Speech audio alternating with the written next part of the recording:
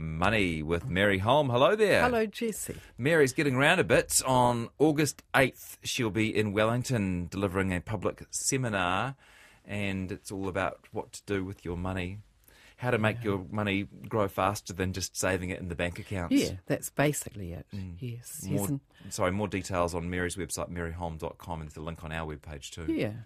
Thanks, Jesse. Good for you. Yeah, well worth doing, and particularly, you hear from a lot of people who've just come into a little bit of like a lump sum money, or someone's died and they've got an inheritance, or they've maybe sold their house and got a bit of money left over, and they're just like, what now? And it's the first time they come to someone like you. So, yeah, that does happen quite often. Okay. Yeah. And we're talking KiwiSaver today, which presumably is going to form part of the strategy if you've got a bit of money left over. So 10 years in, you decided to do a bit of a survey. Oh, we're going to do a quick follow-up, actually, aren't we? Yes. Go ahead. Just a quick thing. Last time we talked about scams, and a few days after that there was a headline in the media about an unknown cryptocurrency trader turned $55 million of paper wealth into $283 million in just over a month. So it went 55 to 283. And I looked at that and I thought, these stories are great to read, but what scares me is that people are going to look at that and think, I might do that too, and get into this cryptocurrency trading. Yeah, Bitcoin. All that stuff, and I'm not an expert on it, but I just suggest that people who look at that kind of headline and get excited by it, think about what wealth is being created by money moving around the globe, and the fact is none. It's not like we've got a factory making something, or somebody producing some kinds of services, or somebody putting money in the bank that then the bank lends out to somebody else to do something interesting with. There's no wealth being created, and therefore, for every dollar one person wins, another person's going to lose a dollar, minus the profits that go to the people that set the whole thing up. So you would treat cryptocurrency the same way you treat any other form of currency, or would you treat it more like something like gold? More like gold, more like a lottery, really. So you've got this person has made a huge win, which means a lot of other people have made big losses. And all I wanted to say to listeners is, please don't look at headlines like that and think, I'm going to get into this, because the odds are heavily against them coming out ahead. Okay. Yeah. Let's move on to KiwiSaver. I was so fascinated to see this little survey you were doing. So what was the idea? Yeah, and in my column in the Herald a few weeks before the 10th anniversary of KiwiSaver was July the 1st. So I asked people to send in information on how much money they themselves had put into their KiwiSaver account, not the company and not the government, just their own contributions, and then what their final balance was. Right.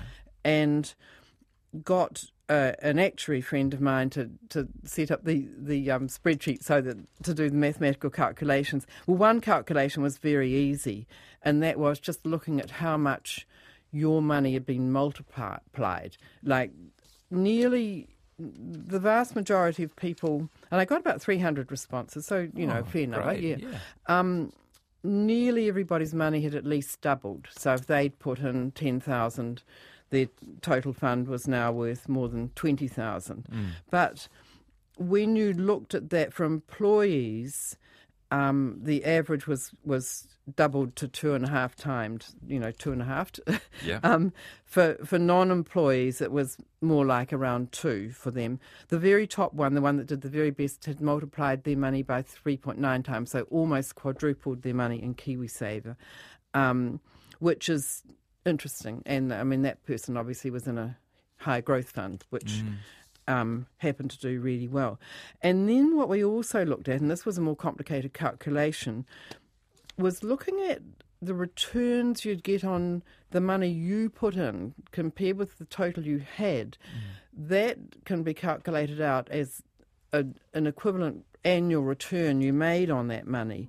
And those amounts were, for employees, it averaged about 12% to about 18%, depending on how risky your fund was. And it's very high, isn't it? It is. It's really high. For non-employees, it was more like around 11 or 12%. Is that my phone? No, I think it's my phone. Oh, Mary Holm. Oh, no. You're buying a round of drinks. Is that what happens? Oh, no. It's all over. In the clubhouse. Yeah. Oh, am I? Oh. Well, that might be quite fun. Yeah, that was very naughty. No, that's all good. And that includes not just the return on their investments, but including the amount of the money that the government's given them and their employer has given them. That's right. So it's a, and I've had a follow-up letter that I'm actually going to address in the column this week about that, because I think some people misunderstood that. It's not the return that the KiwiSaver provider has given them, which is quite a lot lower than that, although they have been good in recent years. But it's because you've got the government money coming in, and in many cases an employer's money as well, it's kind of the return you've earned on the money you've put in. And so they're very high, sort of 12%. And so you should include those calculations, because that's one of the reasons to sign up to KiwiSaver. You've got an advantage over people who are investing just somewhere else. That's right. And so it's the equivalent of, if you were comparing it with an investment in a rental property or in shares or in something else, you should look at that number, because you're getting this extra input coming in from somebody else. And so the very top performer got 44.7% return on their money. Annually? These are annual returns. Yeah. That was someone in an aggressive fund. And there was a real tendency when you looked at it for the higher risk, the KiwiSaver people in the higher risk funds. The bottom is defensive or conservative funds, going through to growth and aggressive funds, and the higher risk ones over the 10 years did have higher average returns, which is what we would expect. Yeah. Bear in mind too that KiwiSaver began in 2007, which was probably the worst time to be launching a investment fund, right? Because we had to go through 2007, 2008, 2009, where a lot of things went backwards. The global financial crisis, and especially the riskier funds. People had gone into the conservative ones, they kind of cruise through, they will always cruise through those big downturns. So yes, in the first part of that 10 years, people did very badly. But fortunately, most people didn't have much money in KiwiSaver then, and so it went down. So your $2,000 went down to $1,000. That meant you lost $1,000. Whereas if it had happened later on, your $20,000 had gone down to $10,000, you would have lost $10,000, if you see what I mean. That's a good way of looking at it. Yeah, and so that's just luck. Sorry, Mary, did it surprise you that the return was so high, or was it about what you expected? It's about what I expected, actually. Yeah. Yes, and I mean, we've always known this extra money was coming in. I mean, that's the basic argument as to why I say everyone should be in KiwiSaver. It's very hard to do. It's let's say it's impossible to do as well at a similar risk level. You can get a higher return on some risky investments, like heavily geared rental property. When things go right, you can do fantastically well on that. But that's much riskier than this. And so for the risk level, they're excellent returns. Dare I ask you whether you took tax into account in those returns? Yeah, these are after tax and after fees, because they're just actually looking at your money you've put in and then your final balance. And so that balance has got the fees and taxes taken out of it. So yes, it's after all of that. Okay. Yeah. Very good. So interesting, isn't it? Yeah, and for those who couldn't quite follow it all, the point is that it's really good investment. KiwiSaver. Do you buy your actuary a bottle of wine or something? Yeah, something like that might be happening. Yeah. And while we're on KiwiSaver, we're going to answer a few questions that we've received from listeners over the last couple of months. And it starts with this one. This isn't really a question. No. It's an allegation. Mary, that money you get given from the government in KiwiSaver is my bloody tax. Yes, and that was a comment that probably came in after I'd mentioned something about it on this program, I suspect. These questions have come in over the last few months, at different times. And that person is absolutely right. The money that we get given from the government in KiwiSaver is somebody else's tax, or our tax. And that's something we've got to keep in mind. That's why KiwiSaver isn't necessarily a good thing. It's good for each person who's individually in it. It's not necessarily good for the country as a whole, because it's using taxpayer dollars that could have been used to look after children in poverty or whatever. So we've got to keep that in mind, that it's not... You're not going to bite back? No, he's right. Okay, how about this one then? I'll turn 65 next April. I'm a KiwiSaver member And as I'm not working, I have an automatic payment of $90 a month, just like Mary tells you to do, so that I qualify for the full member tax credit. How will my member tax credit be worked out next year? Will it make any difference if I was to pay the full annual amount before my birthday in April?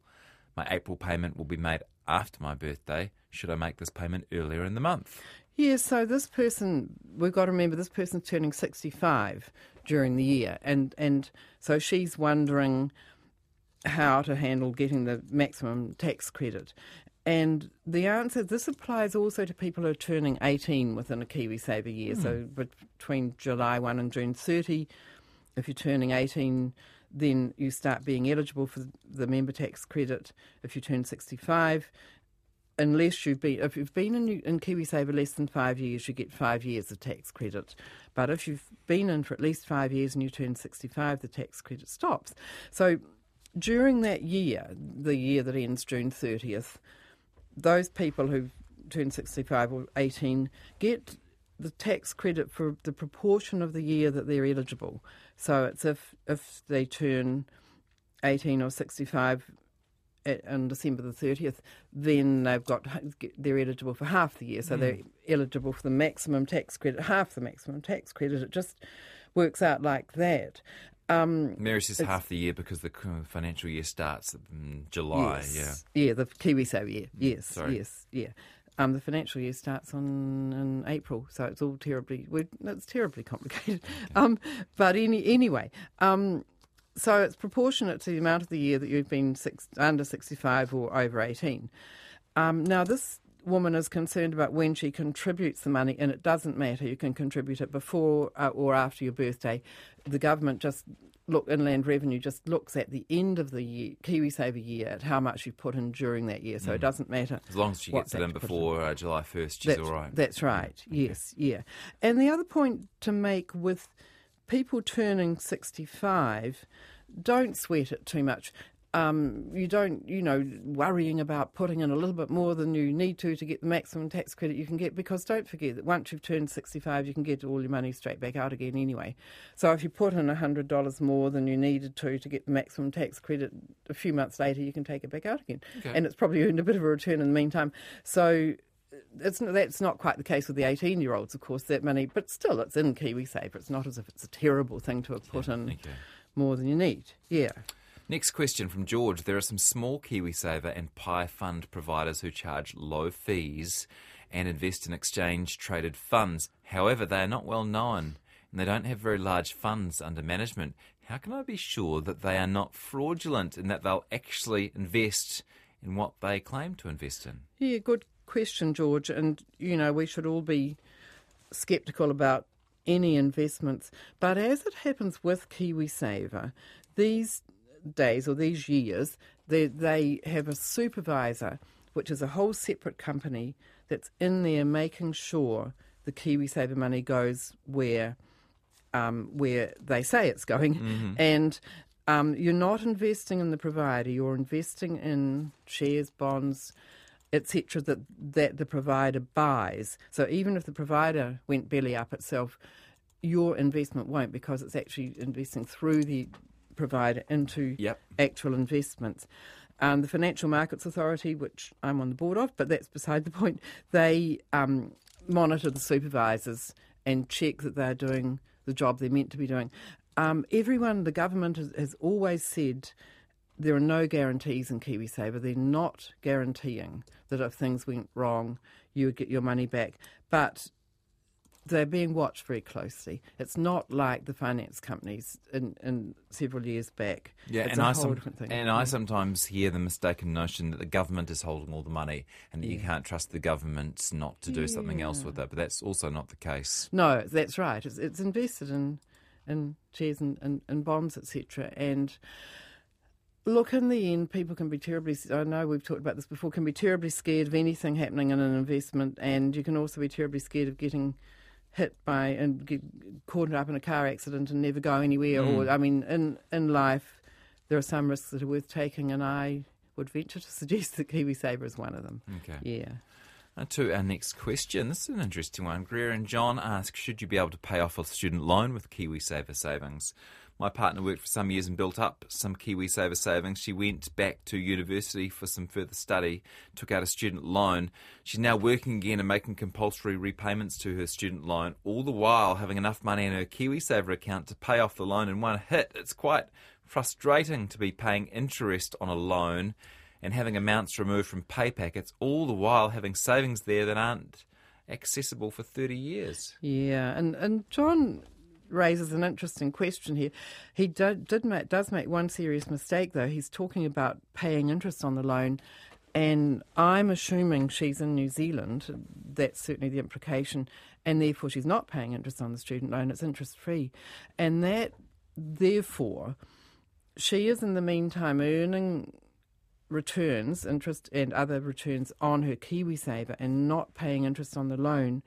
And for that reason, she's actually, even if she were allowed to use the KiwiSaver money to pay off the loan, it wouldn't be a good move. The only reason people might want to do it, some people just hate having a student loan. I know that they just feel like they've got a big debt.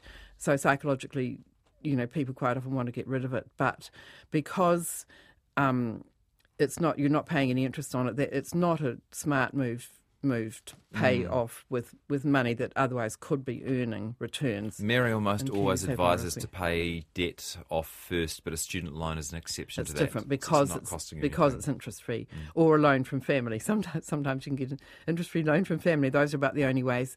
In any case, there could still be an argument made that people should be allowed to use their KiwiSaver to pay off their student loans, and some people would applaud it because they say, well, the government is lending this money out interest-free and people should pay it back. It would be better for New Zealand. Morally, that's right, for the government. But, KiwiSaver is basically meant to be there to save for your retirement. There's an exception in that, is you can take the money out to buy a first home. I approve of that exception, but quite a few people don't. They think it should just solely be retirement money. And if we start making other exceptions like student loans or just paying student fees in the first place, it's all a nice idea, but it's going to water down the money so much that people aren't going to get nearly as much in retirement. So in any case, I don't think that would be good policy myself. Okay. I'm talking to Mary Holm, personal finance expert, answering your questions on KiwiSaver today. Nick says he's got 2 children, 4 and 8. Is it worthwhile opening KiwiSaver accounts for them now, and me making the minimum annual payments until they join the workforce? What about account fees? He's got another question. Do you want the first question first? Why don't I answer that one? And then, so with the children, people might who've got kids in KiwiSaver might want to grab a pen and paper here, because in a minute I'll tell you a list you might want to write down. With children in KiwiSaver, these days, used to be definitely get your kids in because they got a $1,000 kickstart. And what's more, everyone used to get $40 a year towards their fees. Oh, I forgot about that one. Yeah. And that wasn't a big deal for most adults. $40 a year didn't make that much difference. But for children who had just the $1,000 kickstart sitting there are a lot of them, and then they're paying a fee each year.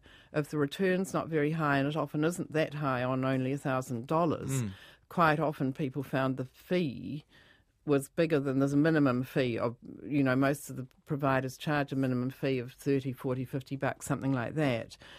That was eating up the returns on the $1,000, and the accounts were actually going backwards. That has happened to people. And for that reason, it's not that great an idea anymore to put kids into KiwiSaver. It's an all right thing to do, but it's not a particularly good investment. But there are 4 KiwiSaver providers that don't charge any fees if you're under 18. And those are Aon, AON, Booster, New Zealand Funds, and one called Key Street, not a very well-known one. So those 4 providers. So I would suggest that if you've got children in KiwiSaver, you might look hard at transferring them to one of those providers just to get around this fee thing. Once they get to 18, you might want to switch back to another provider, because you can easily do that, because they're not necessarily, they're as far as I know, perfectly good, but they're not necessarily the best. But while the children got low balances in there, they have no fee funds just for kids. That's right. Good on them. Under 18, it is good, isn't it? Yeah. I suppose they hope that when you turn 18, you'll stick with them. Yes. Yeah. And Nick also asks, I'm part of a company superannuation fund which has returned over 10% in recent years. It's mostly in property and shares. Would you advise being in KiwiSaver as well? And the short answer to that is yes. The company super scheme, he says, has done well, and he's right. Over 10% in recent years is good. I just want to comment on that, though, that that's not particularly remarkable. A lot of KiwiSaver funds in property and shares have had similar sort of returns because the markets have been great in recent times, all of which keeps worrying me because they're going to go down again sometime in the next little while. No one knows when. It might be a few years away, but it could be today. They won't keep doing as well as they have in recent years, whether it be Nick's super scheme or KiwiSaver funds or whatever. They've had a really good run. Okay. So Nick's in the super scheme, and what will be happening, what pretty much always happens, is there's a company super scheme separate from KiwiSaver.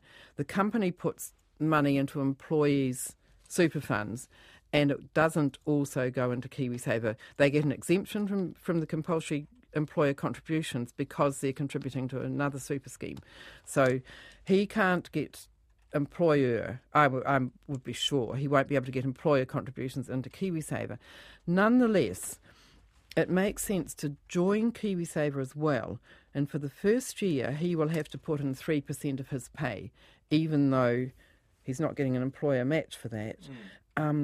But he'll get the tax credit coming in from the government, and then after a year he might want to go on a contributions holiday, so he's no longer putting 3% of pay in, and just put $1,043 a year in. He's like a self-employed person at that point. He gets no employer contributions, but on a contributions holiday you can still contribute whatever you like, and he could set it up as monthly contributions or annual contributions, get the $1,043 in there and get the member tax credit. So that's why he should be in there, because from there on in he can get that $500 from the government. Is there a limit to how long you can be on holiday for? It's 5 years, and then you can renew it. Okay. So you can be in it forever, essentially, yeah. Very good. Nick, I hope you appreciated the help. I'm just mortgage-free, says one person. We might have to make this on a quick one. I'm mortgage-free. I plan to put $2,000 a month into KiwiSaver. I'm 55. Should I maybe put some of the $2,000 into other places? Good question. Yeah, and first of all, good on this person for once you get mortgage free. Yeah. I say you're allowed to have 1 month where your normal mortgage payments instead go on a big party or a trip or something like that. But after that, it's a really good idea to turn around and while you've got used to not having that money, put it into savings. So great idea. Whether you necessarily want to put it into KiwiSaver, though, is this person already in? No, it's not clear. But anyway, the big disadvantage, of course, is the accessibility. You can't get the money out until you turn 65. This person's 55. So I would suggest if they're sure they don't want to get the money out, then in fact might want to lock it up, then KiwiSaver's good. If they want to keep their options open in case they might want the money for suddenly they need to fix the roof or, who knows what. Put it into another fund that's very similar to KiwiSaver, possibly run by the same provider. There'll be very similar funds outside KiwiSaver. No difference really. The fees are sometimes a bit higher outside KiwiSaver, but usually not a lot. And you can get the money out whenever you need it. So that's a big advantage. Basically, there's no advantage to being in KiwiSaver beyond a certain point, right? Not really, except the fees might be slightly lower. So have a look at that. Okay. Yeah. Just one request, please, if you can repeat those 4 fee-free. For the children, yes. The ones that don't charge fees for under 18s are Aon, Booster, New Zealand Funds and Key Street. Very good. Thanks, Mary. And if you'd like to meet the lovely Mary, that's actually incentive enough to go along to her seminar. She's going to be in Wellington on Tuesday, August 8th. And you can get all the info on her website, maryholm.com. Be well worth doing. Thanks so much for coming in. Thanks, Jessie.